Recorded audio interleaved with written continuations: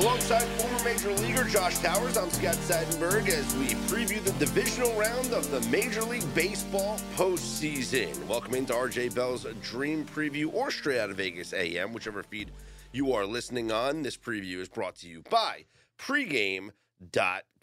We had a successful wild card round. No game threes, Josh. Any part of the wild card round surprise you? Sweeps by the Rangers, Twins, Phillies, and Diamondbacks. Buddy, you're about to get me fired up early this morning.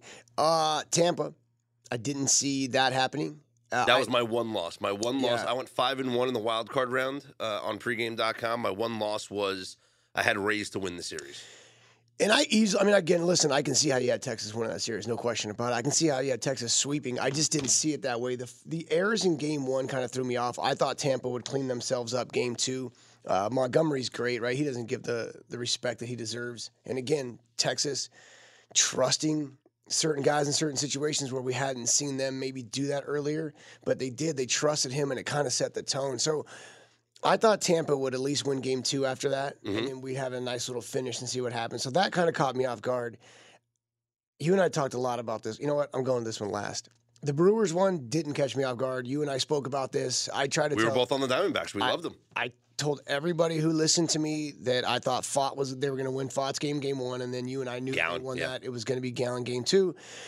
I had one person I know actually listen to the Diamondback bet with us. Because, of course, it wasn't the popular play, right? It's easy to say Corbin Burns and the Brewers. In the first game, I bet plus the 1.5. Yep. Because I was like, you know what? I feel confident, but I wanted the little cushion, so I bet the plus 1.5. In game two, I just took the money line. I was like, it's Zach Gallen. I took the plus 116. But game one, I was like, man, I think they're going to win. But just in case, let me take the plus 1.5. The Phillies Marlins doesn't surprise me. The Marlins had played so bad that last week. They'd done so many things wrong. We talked about this. De La Cruz, Berger, just lazy offensively, lazy running the base paths. Listen, that atmosphere, dude, is incredible. But if you don't do the fundamentally sound things, you're not going to win important games. And baseball in the playoffs is important. And to watch the Marlins, like, I don't know how to explain it. They're in the same, and this is why I said I'll talk about this last, the Blue Jays. They're in the same category as the Jays, like dogging it around bases, not hustling, thinking that you're going to get lucky and score 2 runs in the ninth every day. It doesn't happen, right? So the way they tried and backdoored themselves into the postseason the last week, it's not sustainable. And you're playing the Philadelphia Phillies. These guys have somehow pissed themselves off. They motivated themselves in a different way this year to where did you see how dominant they looked? Mm-hmm. They looked scary in these 2 games. And they look like a World Series contender for sure. So Arizona, I thought the Arizona series went how we discussed it was going to go. I talked about this for years. Craig Counsell is not, they win regular season. He's not built. That team is not built to win in the postseason. They never do. The Phillies we expected. The Jays I wanted to win, but knew that it was going to be up against it. And, of course, the Rays series went the opposite of what I thought was going to happen ultimately. Toronto Blue Jays, exactly what you and I discuss every week. They cannot run the bases, and it's not flipping a switch. You're not all of a sudden just going to flip a switch and you're good at baseball just because you play at the major league level. And so we saw it again. We saw Vladimir Guerrero get picked off of second base. We see Bichette do it all the time. Mm-hmm. They ran themselves out of outs because they do not take this stuff seriously. And again, just to say, oh, I know, but then you never do it correctly. You don't know. And instinctively, when you've only done something one way and then all of a sudden you have to react, your body's only going to do what it normally knows how to do, which is everything wrong. So Toronto Blue Jays did what they do. Their starting pitching or their pitching staff gave up 3 or less in both games, 3-2. They don't score a run. They lose 3-1 and 2-0. Worse than Blake Snell getting pulled in the World Series. What Snyder did yesterday, or 2 days ago, pulling Berrios after 3 innings, he was dealing. I walked away from the TV at one point and turned it to a different game, I think it was, because he threw a fastball down and away that was so well located that it told me how locked in he was, and I've already watched the inning leading up, that I was like, oh, wow, this is, okay, this is why you signed this guy. This is why he plays against his former team. I thought that he got hurt. There's only logical that he got hurt. Why in the world would you pull him? Here's my other gripe, Scotty. You pull a guy who's built for this, who you paid to do this, who, again, if a starter doesn't go 7 innings, to me, he doesn't do his job. You pulled a starter who was so locked in, and you brought in Yusei Kikuchi. Now, anybody that listens to this knows that Yusei and I are really good friends. I love this kid. But Yusei's a guy who you didn't really trust, who was your 6th starter coming into the season, who happened to have a really good year, who helped put you guys in this position, but you still pulled him after basically 5 1/3 every game this season. So then all of a sudden, you're going to pull Barrios, however you want to say it, love him. You're going to pull him out of a game when he's absolutely locked in, and you're going to bring in Yusei out of the bullpen, who is not a reliever. He's a starter who takes his time to get loose like everybody else. And you're going to put him in a situation to possibly pitch innings that you never really let him pitch in the regular season anyways. In what world logically does it make sense? This analytic stuff has got to go. These computers should not be allowed in clubhouses. For what the GM, and I'm sure the president, because they work hand in hand, they're both Cleveland guys, for them to come up with this plan, and I don't know if John was the puppet or not, but Snyder at some point has got to go no. At some point, you can't be a yes man your whole life. You're not going to have a sustained career being a yes man. And so in that moment, John being a former baseball player, a former catcher, having Pete Walker next to him, knowing his team, knowing that this starting pitching is the reason they're the best starting pitch in all of baseball, knowing what it looks like when somebody's locked in, for him not to say, not now, is absolutely insane. That is an absolute joke. They're never going to win with this group. Yeah. Well, certainly there has to be changes. It has to be now. And this can't happen. We can criticize that move, and we can talk about the one run that was allowed in that inning, right after you pull Barrios after the walk, and they do allow a run to go down 2-0. But at that point, it's like, they allowed 2 runs in that inning. Yeah. But at that point, you still look at the offense and you say you have Springer, and Vladdy, but we talked about that all year. Bichette, it's the same offense. And they're all the same, and they don't score. Listen. They had 2nd and 3rd, I think, or running 3rd, 2nd and 3rd, or 3rd in one of the situations. And the next 7 pitches, they went strikeout, ground ball out. They didn't even hit a ball to the right side. I was running at 2nd. They didn't even hit a ball to the right side. They didn't even get the guy to 3rd. They didn't try to manufacture runs. We talked about this. I'm not talking about this sissy style of baseball. I'm talking about you have a staff who allows 2 or 3 runs in every game, who gives you this opportunity to win. You have to figure out how to score just 1 more than everybody else. Not 10, not 13, just 1 more. Yeah. So all you needed was 3 runs to beat Sonny Gray. And you can't get a guy over. You get picked off at second base.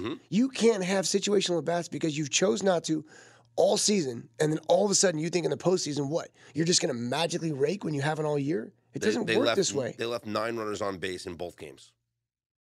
If they could have gotten half of those runs. I don't even want half. Not more, less than half. That's what I'm saying. Yeah, I'm not even asking you to play the major league average of success. Just more than what Minnesota, who's not that great of a hitting team, did. They scored 1 run in 2 games. Yeah. They needed to score a combined 7 runs to win the series, and they left 6? 8. And they left 18 on base. It was just the offensively. It was exactly what we've seen all season really, but the last month more than anything. Nothing obviously was talked about. There was nothing addressed, which was very sad to see. And then the one thing that allows you to be in games, the reason why you guys are who you are, you pulled. So let's not pull like Matt Chapman, who's having a bad offensive month and as good of a defense player is. He's been struggling there as well. Let's not pull Chapman in a situation where he comes up and needs to drive a guy in from third base, and he's already 0 for 2 in this game. Let's not pull Brandon Belt, by the way, who's in the 2-hole. And I don't know if anybody knows what the 2-hole means in baseball, but you might want to make some contact or see some pitches. Let's not pull Brandon Belt, who in 2 games is 0 for 8 with 5 or 6 strikeouts. I don't remember what it was, but it was a lot. Let's not pull him, who struck out almost every at-bat in 2 games and hasn't made contact, which is a spot in the lineup where you need contact.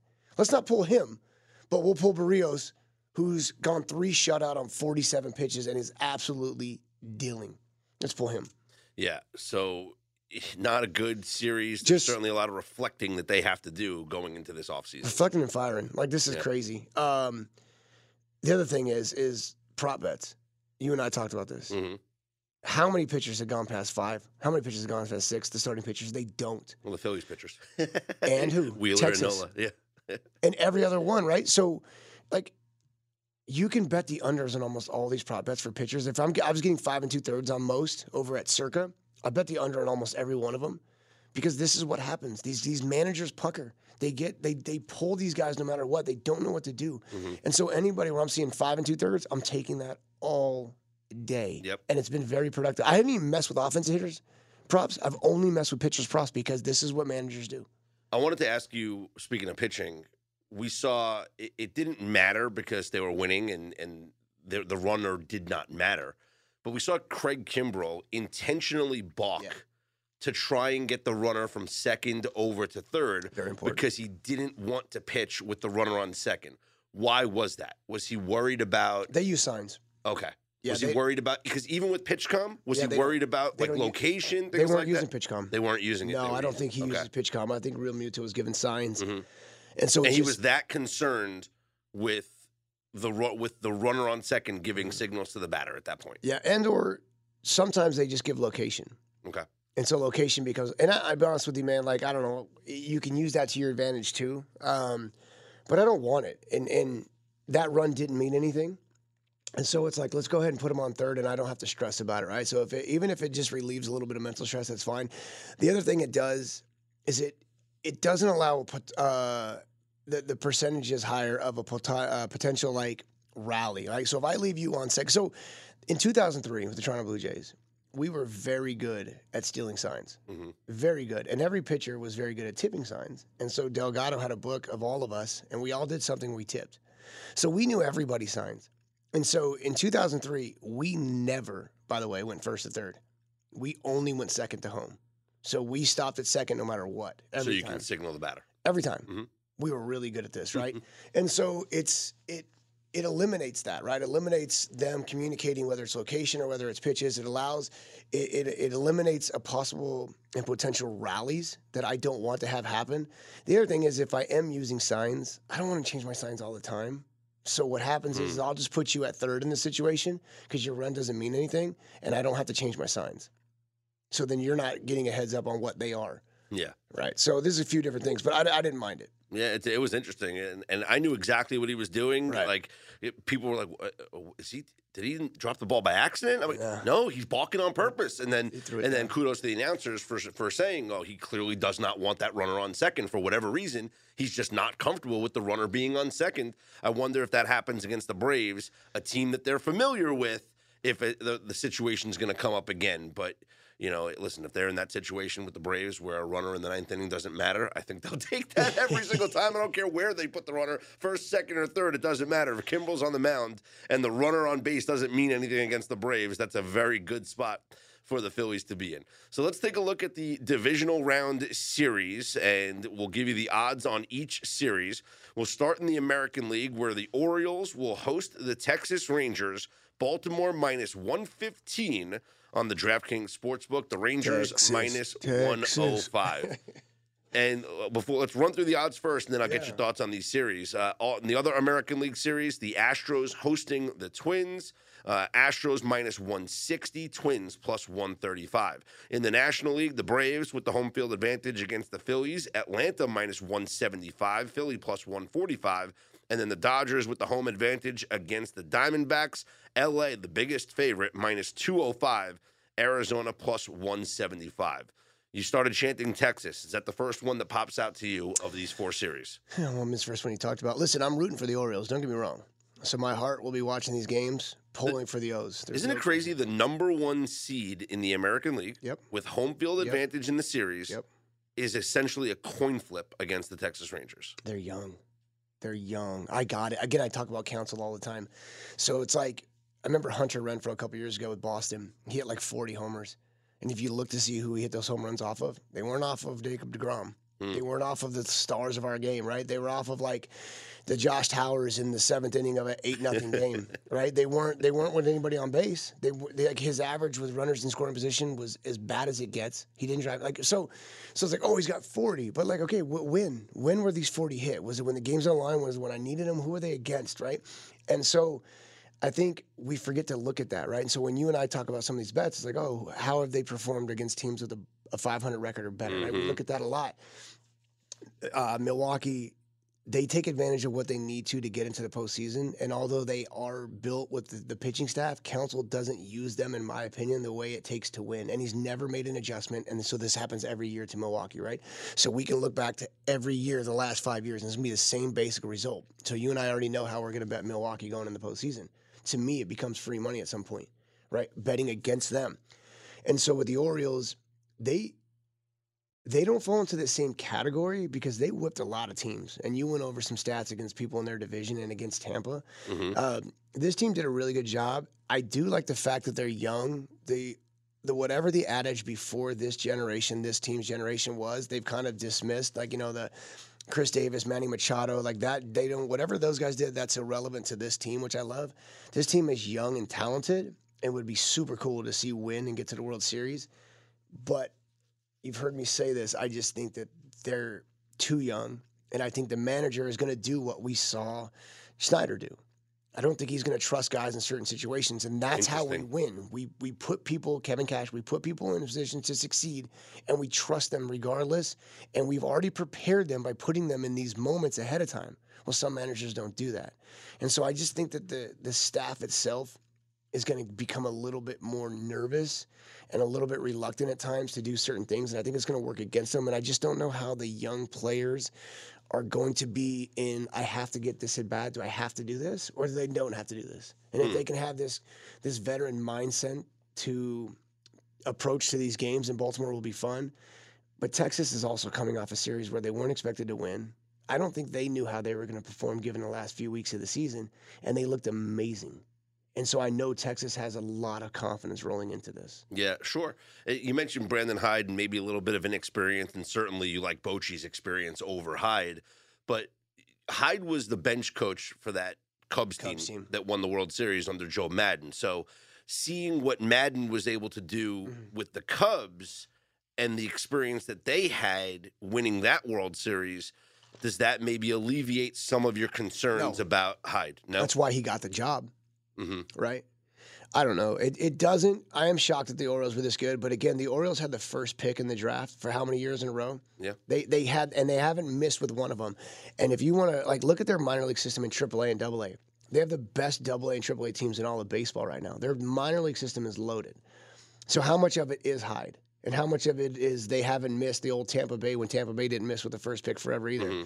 Right? So how much is it that, and how much is it the staff? And again, regardless of whether Hyde was on that team or not, he wasn't pulling buttons or pushing buttons. He wasn't pulling any strings, right? He was sitting over there watching.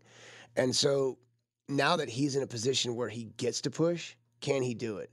And this is the same guy, by the way, that 2 years ago was cussing out starting pitchers on the opposite teams in his dugout. You know what I'm saying?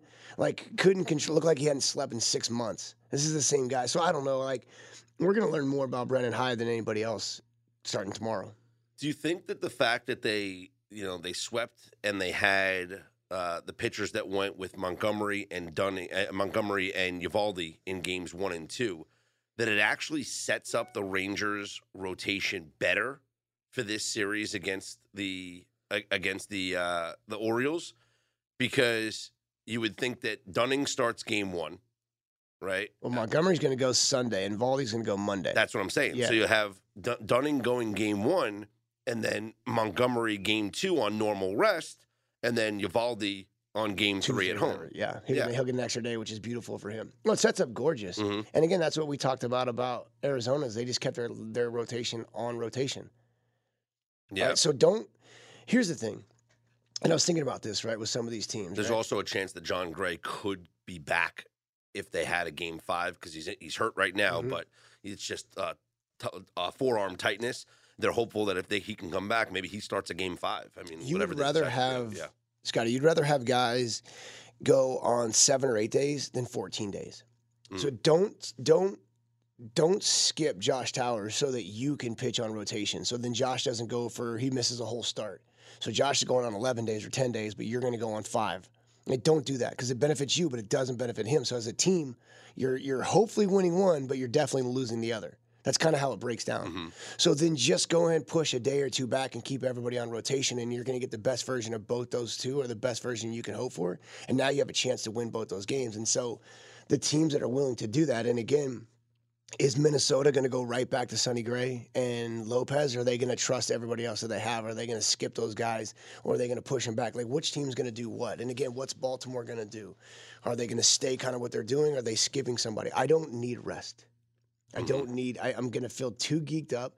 The ball's going to be elevated, and then you're adding adrenaline from the playoffs of all places, It's just going to be flatter and flatter. Who gave up runs in the first inning that we didn't expect? And it just kind of shows it.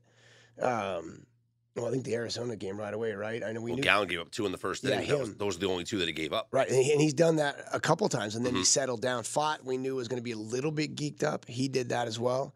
Did Glasnow, by the way? Nope. Yeah. Yeah, the Rays were good. Rays in game 1, there was no run scored. I mean, in the second inning. So what's our rotation for the Orioles and Rangers as far as game 1's concerned? We got Kyle Bradish. I would assume it's Bradish against Dane Dunning. Probably Dunning. Yeah. As opposed to, it would be Dunning more than Haney, I would assume. I think so as well, yeah. Yeah. And right now, you can look at the odds for game 1. Early odds, Baltimore minus 142. Love Bradish, man, but they're going to pull him early. Texas plus 120. So Bradish, 2 innings because they backed him off to give him a little rest, October 1st. He went against the Nationals in Houston. He went 8 scoreless versus Washington. Then he went 6 scoreless versus Houston. And then he went 7-4 versus Tampa, 6-2 versus Boston, 6-2 versus Arizona, 6-2, 6-0, 6-2, 4 2/3 and 0, 7-3. He's good. Mm-hmm. He's really good. Yeah. As dominant as this kid has been, 8-6, 7-6, 6. And again, this is why you win. You let your starters dictate how the game's going to go and then use your bullpen accordingly. And your offense, just do what they need to do around what the pitching staff and defense is giving you that day. Watch how fast they pull him. Wow. Okay. You think so? Oh, my God, yeah. And so the thing I love about it is, and I don't know if we have prop bets up anywhere yet. No, not until the official announcements. So you'll get them tomorrow. Okay. So he's gone 8-6, 7-7, right? He's gone deep. And then so we might get a bump up and maybe they put him at 5 2/3. 100% I'm taking the under. Because they're going to panic, man. A lot of the times these pitching props wouldn't even be up as far because they know in the postseason that these guys are not going to go that long. This is great. Yeah. I love that we're getting them.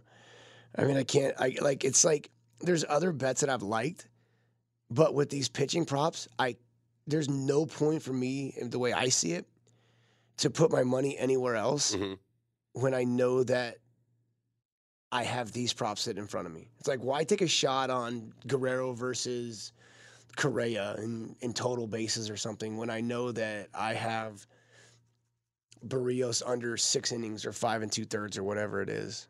Yeah, they don't have any of them up right now. They just have Rangers in 3, that type of stuff. Yeah. All right, so first gut pick, Rangers against the Orioles, divisional round bet. Orioles minus 115, Rangers minus 105 for the series. I think Rangers series. Okay. God, I don't want it. I wish my heart would get out of the way.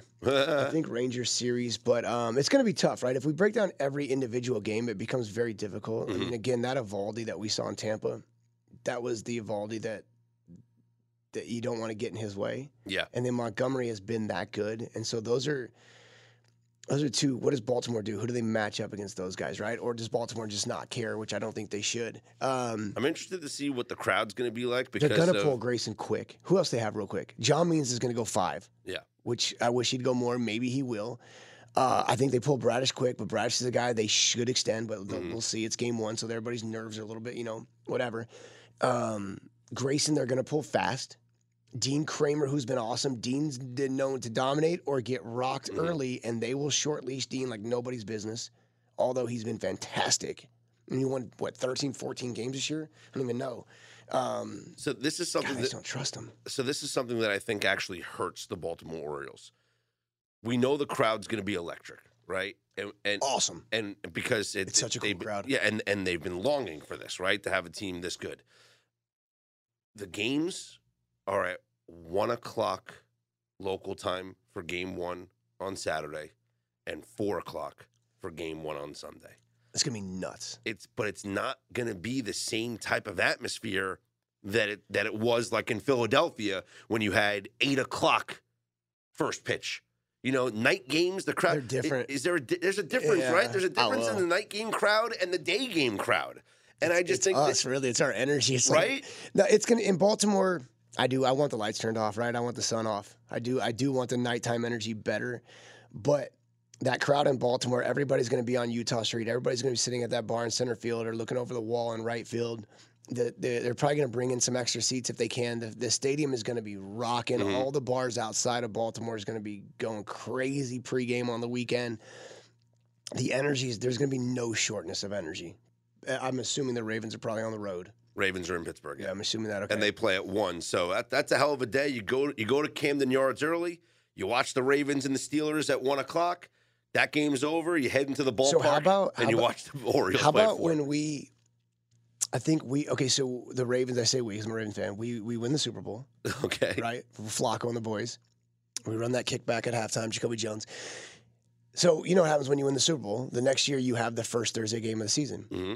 Well, the manager, who, one of the reasons I don't like him, but he never wins in the postseason anyways, Buck Showalter, never wins. Buck Showalter wouldn't move the Orioles game, wouldn't allow them to move the Orioles game to even a day game. Not even on the road, just even lower the game so the Ravens can play at home, which they earned. So the Ravens had to play on the road to start the season. I forgot who it was against, like Denver or something. I don't know where it was. And, of course, we lose that game because we're on the road. Backs against us. And so it kind of set the tone for the season the next year just because Buck Showalter's ego was, no, we're not moving our game time for the Baltimore Ravens, who shared the same parking lot. Wow. It's crazy. Like, we couldn't even do something for the city. For the fans, the same fans who root for the Ravens, root for the Orioles. 2013, instead of celebrating their Super Bowl title with a game in their home stadium, the Ravens will start the 2013 season on the road because Major League Baseball and the Baltimore Orioles wouldn't budge. Buck Showalter was it. Isn't that crazy? It says the Orioles already set to host the Chicago White Sox at 7:05. The league and the team's unable to reach a compromise. So the NFL announced, I'm reading from an old ESPN old Associated Press article. The NFL announced the Ravens will have to play somewhere else. Good, all right, good for them. Well, Buck's out of a job now. So is Billy Epler. There's just a mess going on with the Mets. But David Stearns is a good hire. So I think things might be on the up and up there. This show is sponsored by BetterHelp. How's your social battery right now, AJ? I know sometimes I get drained, and it could be easy to ignore your social battery and just spread yourself too thin, especially when it comes to social gatherings and maybe just things you're not in the mood for. Well, do you know the right amount of socializing you need to do to keep yourself balanced? Therapy can give you that self-awareness, and you can build basically your routine that reflects what you need personally. Everybody's different in this way. That was a big driver for me when I was in therapy. I got a lot out of it, and it's so easy here.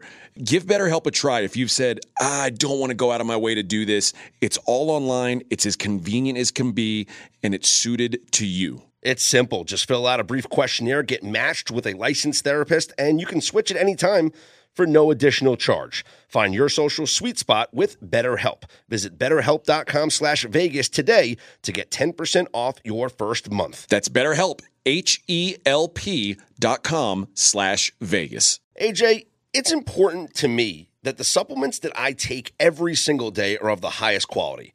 And that's why ever since they jumped aboard as a sponsor with us, I've been drinking AG1 because for AG1, quality isn't just a buzzword. AG1's ingredients are heavily researched for efficacy and quality, and I love that every scoop has prebiotics, probiotics, digestive enzymes for my gut support, B vitamins for energy. It's got the magnesium and ashwagandha for stress support, also testosterone support, vitamin C and zinc to support my immune system. I don't get sick anymore. Well, you're welcome for introducing you to AG1. Yeah, bud. I mean, this stuff is incredible, and so many people have asked me, are you just reading commercials? No, man. AG1 is actually legit, and there's a reason why I drink it every single day. It just makes taking care of my health so much easier in general. So if you want to replace your multivitamin and more, start with AG1. Try AG1 and get a free 1-year supply of vitamin D3 plus K2 and 5 free AG1 travel packs with your first subscription at drinkag1.com/SOV. That's drinkag1.com/SOV.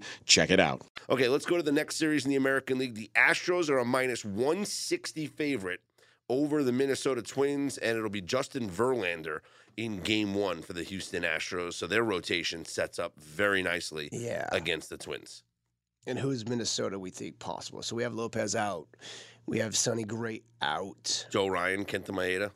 And how about this? So I love Kenta, but again, not a guy they're going to let go past 4. Joe Ryan, by the way, absolutely relevant. And I think this kid is legit. But look at the start of the season towards the end of the season. If you look at let's just say the last 2 months of Joe Ryan starts, how many times did he go past 5? Let's check it out. So, you just want the past 2 months? Just the 2 months. Because he was so great to start the season. Mm-hmm. They seemed like they pulled him past every 5 game. innings. Let's see. 5 innings, 6 innings. 6 innings on the 24th against the Angels. 5 innings, 4 2/3. 4 innings, 6 innings on the first. 5 innings, 4 innings, 3 2/3. What is this? 4 2/3 and 3 2/3 and 4. What is all this nonsense? What are they doing to him? They've never put him in a position to even go past 5 to know what that's like, let alone pitch where the game counts. He has no idea. They're going to pull him so fast, it's not even funny. What did he do? Did he do something internally that they just lost confidence? Why are they even starting him? In the second half of the season, he only went, so I guess in the second half of the season, he only went 6 innings twice. It's insane to me. What? Yeah. What did he do? They have no faith in this kid at all. So they only have faith in those 2 guys. So you see why this series is so difficult for them already? Mm-hmm. You trust nobody but Sonny Gray and Lopez. So again, hope that they go 7, which we know they're not. You're not going to let anybody else go past 4. Your bullpen's going to have to eat all these innings. Minnesota's not built for this, man. See, I think that the Astros experience obviously is going to help, and it's going to come into play. The Astros being at home for the first couple of games are going to help.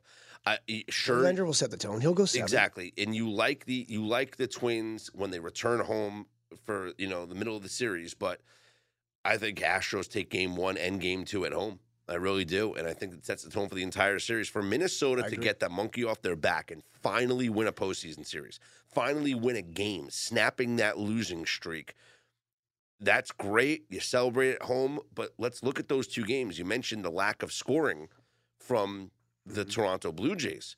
Well, it's not like the Twins actually did much in these games, right? Royce Lewis was the offense in game 1. 2 home runs. That 3 runs were on 2 Royce Lewis home runs. Yes. That's it. And then they scored 2 runs in the 4th inning of game 2. Off a starter who shouldn't have been in the game because he didn't have the bullpen. Exactly. After walks, by the way. So because he's not ready. Listen, 6:30 stretch, 6:40 play catch, 6:50 bullpen, 7:05 start. Okay? I walk myself through this. I ate at 5 o'clock probably. I have enough. I know how to sustain my energy, do all this stuff. Now, and by the way, now all of a sudden, go to the bullpen, sit there for a couple hours because you might have played catch at 4 o'clock. You don't get to play catch before. Oh, you say get up. Instead of having the 55 pitches or whatever I want to throw, now I have 12, 13, 16, 19, whatever it is, and I got to hurry up and go. So I don't get to work myself into this.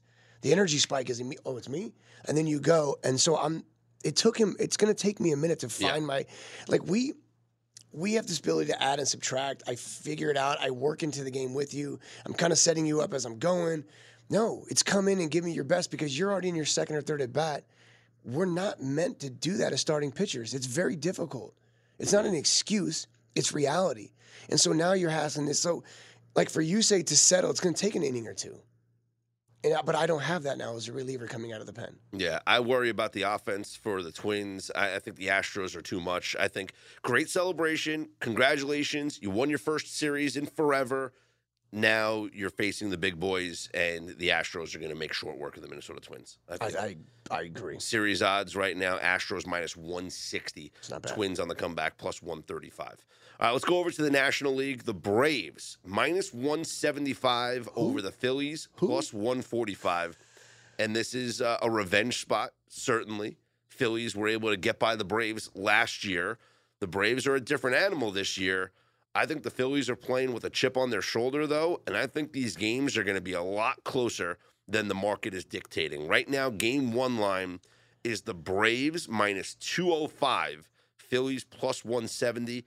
I get it because and they it's don't going care, to be and they don't Spencer even care Strider, who but it's going to be Strider in game 1. It says any pitcher. I love it. It'll be Strider in game 1, and then for the Phillies, it doesn't matter who it is because if it's Ranger Suarez, it's much less than Spencer Strider. So I get it. I understand why they're such a big dog in game 1. Spencer Strider has given up a lot of runs in the first inning. You don't want to do that here. You don't want to do that in postseason baseball. Like, he has been known, and then he gets mad and settles in. But, like, he's got to figure out how to kind of keep them off the boards early. This is this is a good team. You know what's crazy about just this series is I actually think the Phillies' rotation lines up well because, all right, no one wants to lose game 1. But if you're going to lose game one, the Yankees used to do this all the time. Who was the game two guy for the Yankees every single postseason series? It was Andy Pettitte. Why? Because Andy Pettitte was the guy. He's the Justin Verlander. If you I'll shut lost this down. But if you lost game one, Andy Pettitte was going to get you the winning game two. Guaranteed. Because certain people are built for those moments. He was the guy.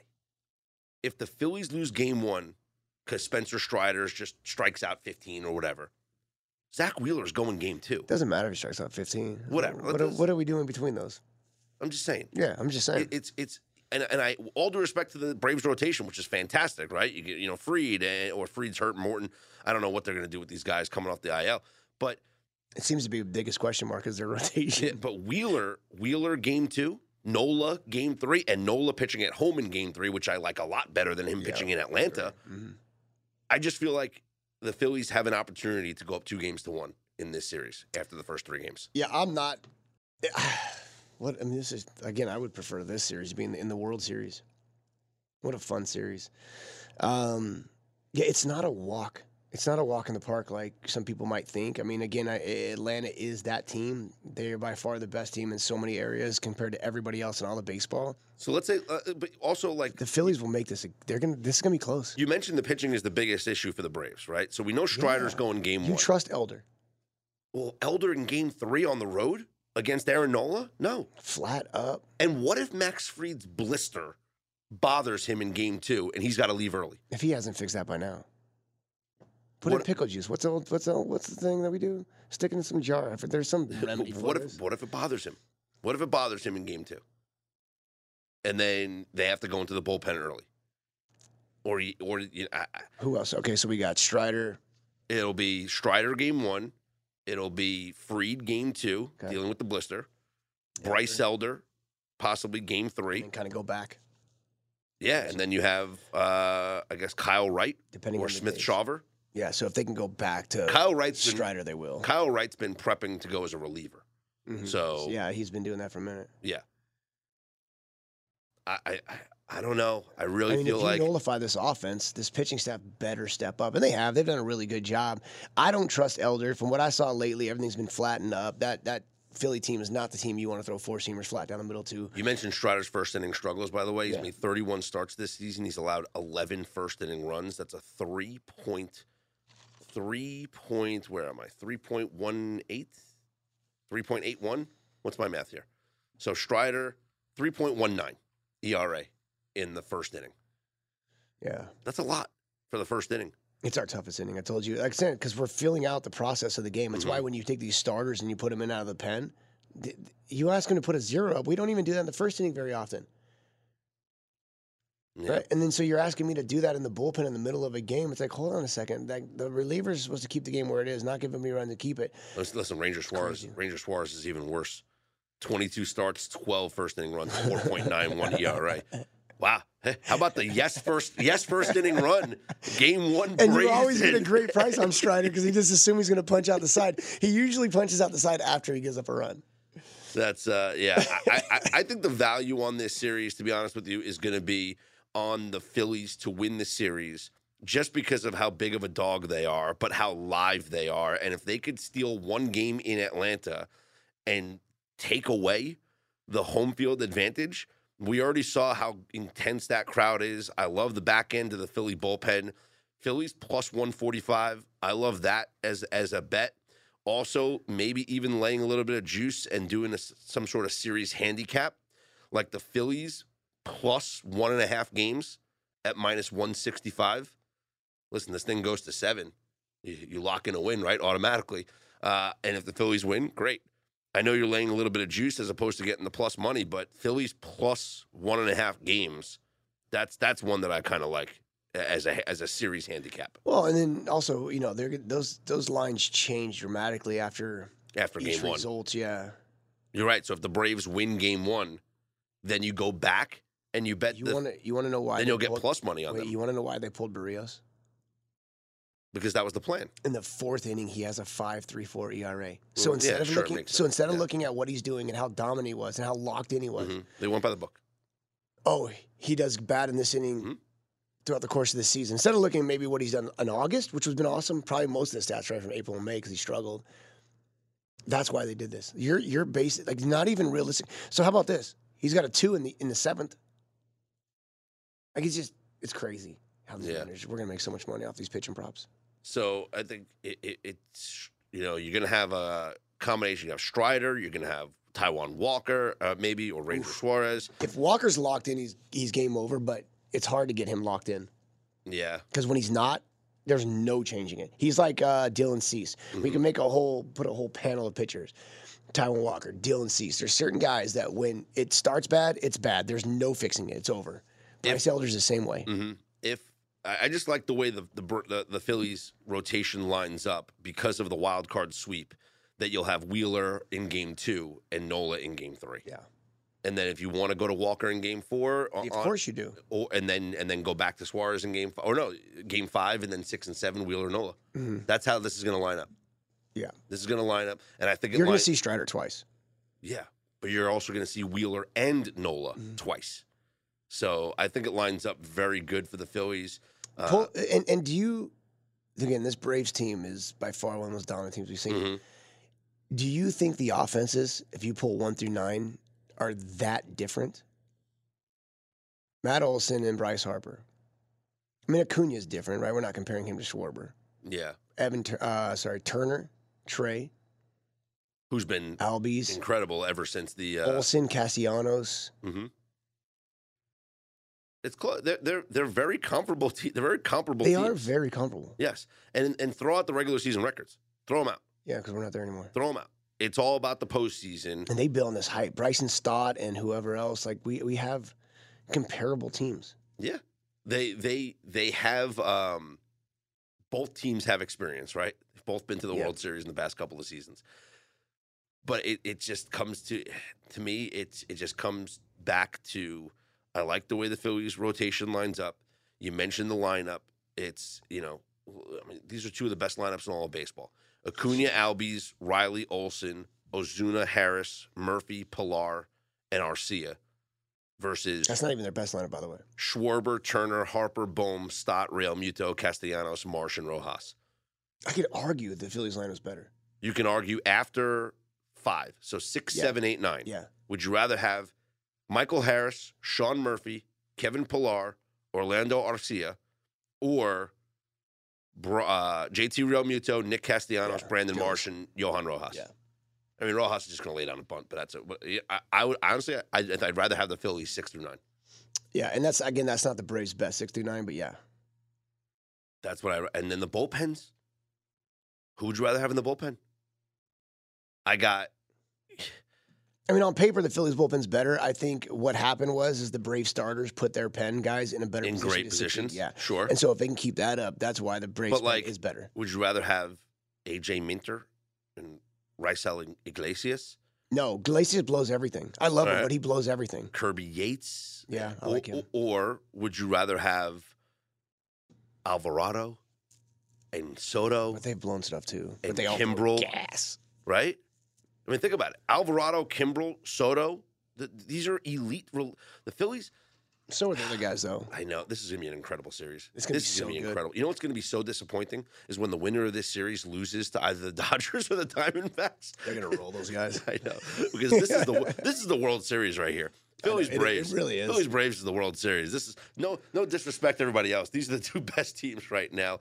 All right, we already. I think this is a true coin flip. I like taking the dog in a coin flip. So give me the Phillies to upset the Atlanta Braves once. Just take the dog in every game. Yeah. Let's go to the Diamondbacks and the Dodgers, where the Dodgers will start Clayton Kershaw. Yeah, you have to. In Game 1, and Merrill Kelly will go Game 1 for the Diamondbacks. In Game 1, the Dodgers are minus 198. For the series, the Dodgers are a massive minus 215 favorite. Yeah, what do you say? Obviously, Arizona has a lot more belief now that they went into Milwaukee and did that. Looking at this year against each other, if you will. So the Diamondbacks against the Dodgers this year, LA 5-8. So the Dodgers went 8-5 against the Diamondbacks this year. You like the divisional matchups, right? Because you're familiar with these teams. You're familiar with the bullpens. You're familiar with the ballparks. The way You've been there plenty of times. But can Merrill Kelly get by the Dodgers in this lineup? Dodgers obviously have. They're the favorites for a reason. Yep. Yeah. I don't know. I mean, again, they know how to play baseball. Their coaching staff is really good. D-Rob always puts these guys in a position to succeed, regardless of whether it's offensive based, regardless of whether Bellinger's hitting in the 8-hole, regardless of whether it's starting pitching dominant with Walker Buehler and Clayton Kershaw and Tony Gonsolin, like regardless of what it is. And all those things have changed now. The starting pitching is up in the air. The offense isn't the same that it used to be, but yet they still win. They still do all these things to make them dominant, and there's a reason for that. There's a belief, but there's an education system inside that clubhouse that has taught them how to play baseball and win as a team. And they're very good at it. And no one in that locker room becomes selfish in these moments. And so the Dodgers win 100 again based on what? They just know how to play baseball. So it does become pretty difficult for Arizona. The Dodgers will stay relaxed. I think that there was a Dodgers team that's beatable. It's probably this one. Compared to some of the ones of the past. Is it because of the starting pitching? Just everything. We know the bullpen's strong, but is it because of the starting pitching? Because they're inconsistent there too, right? They have all these young guys that throw fuzz, but again, the bullpen's going to eat a lot of these innings. I mean, the Bobby Millers, these guys are great. They look fantastic in uniform. They throw hard. Experience changes things. We baseball has proved over the years. I don't care if you throw 105. If it's flat, they're going to hit it, right? So having an IQ and knowing how to pitch and the willingness to locate becomes very important. The offense is good though too. I mean, just think about the first 5. It's dangerous, right? Yep.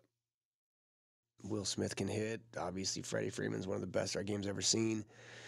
Mookie, I heard he's pretty good. Who else? JD Martinez. He can play. But again, you're looking at the pitching matchups here, and if it's, we know it's Kershaw and Merrill Kelly in game 1. In game 2, what are you looking at? I mean, it's Bobby Miller, right? Both, right? I mean, Lance Lynn, you don't trust him. No. So Zach Gallen against Bobby Miller in game 2? They're going to bring him back already. Is he on pace for that? It would be Sunday. Yeah. Actually, no, it wouldn't be Sunday. There's a day off in the National League. Oh. So game 1 for everybody is on Saturday. Sunday is only game 2 for the American League. Game 2 for the National League is not until Monday, which means it'll be Gallen on normal rest. If they want that. Why wouldn't you want it? Because you didn't do it on opening day. You let Fott pitch. I think they were setting this up. I think they set up their rotation beautifully. So then what? Let Fott go the next day? You can't skip him. If you trust him in game 1 versus Milwaukee, you got to trust him. He goes game 3, and he goes game 3 at home instead of on the road it's at Dodger crazy Stadium. Watching these guys pitch, by the way. So I never really watched Fott pitch. He's got good stuff, but you see what he did. And not just his fault, but abandon the changeup in pressure situations. It's like, oh my God, how can I throw a changeup in the postseason? Like, I'm geeked up. So he abandons the changeup, and he abandoned pitching inside. He only did it like once or twice. So then all of a sudden, like typical baseball and all college, all amateur baseball, everything real quick because it's pressure became a fastball and breaking ball away, which just puts hitters out there and then puts them out there, and then you have to be perfect. And he has the stuff to dominate. He's really plus stuff, but he instantly and inexperienced did not have the ability or was not willing to back off. So back off a little bit and then go the other way. I need stuff moving both directions, and I need stuff moving both directions, meaning I want it moving in and out, and I need it moving back and forth. And he lost that ability because he abandoned his changeup, and then he didn't go inside enough, and so he became one-dimensional. And your pitch count's going to fly when you do that. It feels like the Dodgers are going to go with the bullpen in a lot of these games. I agree. Starters aren't going to go long. Try to hope that some of those guys they have started eat innings. Yes, and besides Kershaw, they don't have anybody behind them. I think the value here is on the Diamondbacks. I really do. They're a feisty team. We know that they create runs on the bases. Corbin Carroll's tremendous. They have talent up and down the lineup. It's not as elite. They're not as household Everybody's names hitting like 280 as the Dodgers, but they do it together. Yes, that's what I'm saying. Merrill Kelly against Kershaw in game 1, whatever. Zach Gallen has the edge in game 2 over, I don't care who pitches for the Dodgers, whether it's, if it's Bobby Miller or it's Lance Lynn or Pepiot, I don't care. Right, I give Gallen the start in game 2 against Bobby Miller or whatever, and then game 3, Fod at home again against a combination of Lynn or Pepiot or Emmett Sheehan. I don't care about that. And then game 4, it'll probably be a rematch of game 1. You'll bring back Kershaw against Merrill Kelly. Is there a way to see Clayton's numbers in Arizona? Yeah. Is sure. that a stat we can pull up? Yeah. Just you want for his career or you want? Yeah, just in Arizona. All right. Because I always felt like in my head, Clayton in Colorado and Clayton in Arizona, it feels like he's never pitched well. All right. It kind of reminds me of what I have in my head against Garrett Cole in Boston. This thing in my head that he struggles there. All right, so you want not just 2023, you want his entire career. Yeah, whatever. I just want to know how he pitches in Arizona. All right, so his entire career by ballpark. Let's go. Opponent, Arizona. No, we want the stadium. All right, ballparks. In Chase Field or whatever it's called now. He's got a, let's look here, 3.91 ERA, 22 starts. It's not bad. 22 starts, and he is 8-11. Well, then there we go. There's so the now we win-loss have that. Yeah, 8-11 with a 3.91 ERA in Chase Field. So he's not a shoo-in to dominate there. No. Yeah. 18 homers in those 22 starts. Yeah, which is a lot. Yep. Yeah, so he doesn't pitch that. He's not that dominant there. Yeah, I'm definitely backing him at home compared to in Arizona. There's no question. Let's just look at this year alone, though. Okay. This year alone against Arizona as just, as a team, regardless of the site, against Arizona this year, Kershaw played 3 games against Arizona this year.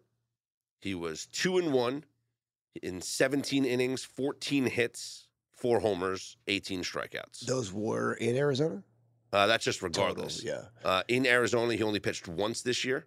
0-1, 1 start. He gave up 4 runs in 6 innings on 7 hits. Okay. Yeah, so, I mean, again, it's not his favorite place. I think the value's on the Diamondbacks. I do, too. It's not a pretty pick. The Dodgers are incredible. But I just like watching this Diamondbacks team play. They're fun. I know. They're fun. If Carroll gets on base, it just changes everything. It's a lot of fun. I was in Arizona. I watched them beat the Braves this year in Arizona. Fun game. Came down to the 9th inning. Great catch in front of the wall. I like the Diamondbacks. So I'm going to make my official selections here. Let's go. And you can make yours. I'm going to go just on the surface divisional round bets. I'm going to go Rangers minus 105. Astros minus 160. We're going series. Series bets. Yep. So Rangers minus 105. Astros minus 160. Phillies plus 145. Diamondbacks plus 180. And then in the handicap of the series, I will go with best bet Phillies plus a game and a half. What do you mean? For the series handicap. Like I'll go Phillies plus 1.5 games in that series. What does as that my mean? best bet. It means if they go to game 7, you win your bet because it'll be 4-3. You won your bet plus 1.5 games. And that's minus 165 up on DraftKings. So you're saying it goes to game 7. That's what you're saying. I'm saying if it does, you win. Yeah. I got you. I didn't know what it meant at first. So it's my way of taking either the Phillies to win the series or they lose in game 7. So I got Phillies plus 1.5 games. Yeah. There's something about rival games, too, man. I mean, in people forget about that. In the football, too, we watch it every week in the NFL. The rival games are just different. The conference games, I should say, are just different. You know these teams slightly better. Diamondbacks plus 1.5 games is minus 145. And I'd rather just take a stab on the massive plus money on the Diamondbacks. Each game. Each game, too. Each game, you're going to get Arizona odds. game 1, although it's Kershaw. I think you get a much better price. Maybe that's no after game 1. Yeah, but you know what though? That's tough. That's a tough hole to climb. You're out already of. thinking they're going to lose game 1. Yeah, I think they get a split because I got Gallen in game 2. That's my point. You think they're going to lose game 1. So that number that you're getting Arizona at now is going to go better. well over 2. I understand that, but also, what if they win game 1? Then that's a chance you take. Then you're in a great spot. Then you're getting even money. Yeah, then you're in a great spot. And you're still in a good spot. You're still in a good spot. Is right. But I guess you could wait and see the wait and see approach. Either way, you're going to be in a good place. Yeah, because the Dodgers will still be favored after losing game 1. Agreed. But you're not going to get the plus 185. No, but you're going to get plus 200 and whatever, or you're going to get even money. So what if we split our bets? Go Arizona game 1 plus 164. Okay. And then if they win, You just hit your plus 164. Great. Now you can bet them to win the Well, series. that's what I'm saying. There's some bets that are just better just to bet each individual game. But think about this. Think about this. And you don't have to sweat out a series. So think about this. We bet them to win game 1 at plus 164. If they lose, you're down 1 unit, but you get now the massive plus money on them to win the series, which is going to be north of plus 200, right? Maybe even plus 300. If they win this game, your price on the series is going to go down, but you're still going to be plus money. You might be like plus 110, plus 120, but you already cashed in at plus 164 and winning game 1, and now you're going to bet them at plus money to win the series when they already have a 1-game-to-none lead. Right. Yeah, I mean, again, there's a lot of, this is what people do. There's some people who do this for a living, and this is why. Take emotion out of it, and they bet. It's fun. I think this is a very fun Major League Baseball postseason. I loved even though the wild card series were sweeps, I loved what I saw from the wild card series, and I think the intensity is going to pick up, obviously, as the division series begins on Saturday. So let me read the schedule here. Coming up tomorrow, we have game 1 between the Rangers and the Orioles from Baltimore. That is a 1 o'clock Eastern time start, and it is projected to be Dane Dunning against Kyle Bradish. In game 1 of the Twins at the Astros, that is a 4:45 Eastern time start in Houston. Justin Verlander going game 1 for the Astros, likely Joe Ryan for the Minnesota Twins. A 6 o'clock Eastern time start in Atlanta, where it'll be Spencer Strider, likely against Ranger Suarez of the Phillies. And then a 9:20 Eastern time start in L.A., Clayton Kershaw for the Dodgers, Merrill Kelly for the Diamondbacks. Again, the series prices on the DraftKings Sportsbook. Baltimore minus 115, Rangers minus 105. Astros minus 160, Twins plus 135. Braves minus 175, that's gone up. Phillies plus 145. Dodgers minus 215, Diamondbacks plus 180. And again, for me, Josh, I'm going Rangers. Whoa, that was a slip. I'm going Rangers, Astros, Phillies, Diamondbacks. Do you ever do that at the book, by the way? Do you ever, you're going to bet, I'll use that example. You're going to bet Texas, and you accidentally say Baltimore. Do you ever just stick with that? No, but I wish I did it yesterday on the football game. Every single time a ticket taker at the ticket, at the window, has handed me the ticket where I said the wrong name and I've given it back. Yeah. Every single time that ticket would have won. You should have listened. No, I don't. I won't do it now. If I sleep now, I just keep it. As crazy as that sounds. Every single time. Before we get out of here, a couple of questions around the league. I know I briefly mentioned the Mets situation, but your thoughts on the next manager for the Mets. We know Buck Showalter resigned. We know Billy Epler, the general manager, resigned, but David Stearns has come in from the Brewers and is... Everyone wanted this guy for a long time to run this organization. He was the hot name out there. We saw him being the architect of that Brewers team. Where do you think the Mets go for their manager in 2024? I don't know. They've tried everything, right? They've tried internal. Do you think they give Beltran a shot? I mean, I know they hired him and then fired him because of the whole Astros This thing. owner doesn't care, right? Yeah. They tried internal. They didn't like it. Then they tried to go out and get the name of a guy. It clearly didn't work as well. Well, it worked in year one. But I think an old school manager like that, the novelty wears off after year one. The players get tired of that. Well, it's the same stuff. We know what he's going to do. Players get tired of that approach. We know what's going to happen. It's about him. He'll do good in the regular season, but you're also giving him players because it's the reason you hired him anyways, because you have a team that's potentially there to win. So it's gifted a little bit to him, and then he doesn't do anything in the postseason. It's the same song and dance. We know what's going to happen with Showalter. I don't know why we're acting like we don't know any different. He's been doing this for 20-something years. They're going to have to go out and actually take a realistic approach to what baseball is and what they have and who they're going to allow to do what. If you want to bring in somebody that you're going to puppeteer, well, it's not going to work again, right? So then, you're going to have to let somebody actually manage the team. And so I don't know where they're going to go. I don't know the list of candidates that are out there. It's tough, right? Because you got the Bochy's that came in and done really well. So it's all right, these veteran guys do well. And then you got a couple managers in certain areas that came in that are new, that are doing well. I mean, it's a tough. All right, I'm gonna tough play. I'm gonna give you the name. All right, I'm gonna give you the name, and it's a way for them to get a smart baseball guy in to be the manager, a respected guy by the players. By the way, those guys didn't just resign. There was talks, probably. Sure. Well, yeah, they brought in a new president of baseball operations. Obviously, the general manager. Let's have a sit down. It's done, and then the manager was going to be gone anyway. All right, I have a baseball name that they could bring in that not only will it be a smart hire baseball-wise, but it will also stick it to the crosstown New York Yankees. They don't care about that. And that's Don Mattingly. He is a good manager, though. He's with the Blue Jays all year, bench coach. I think he's back. I think he's ready to be a manager once again.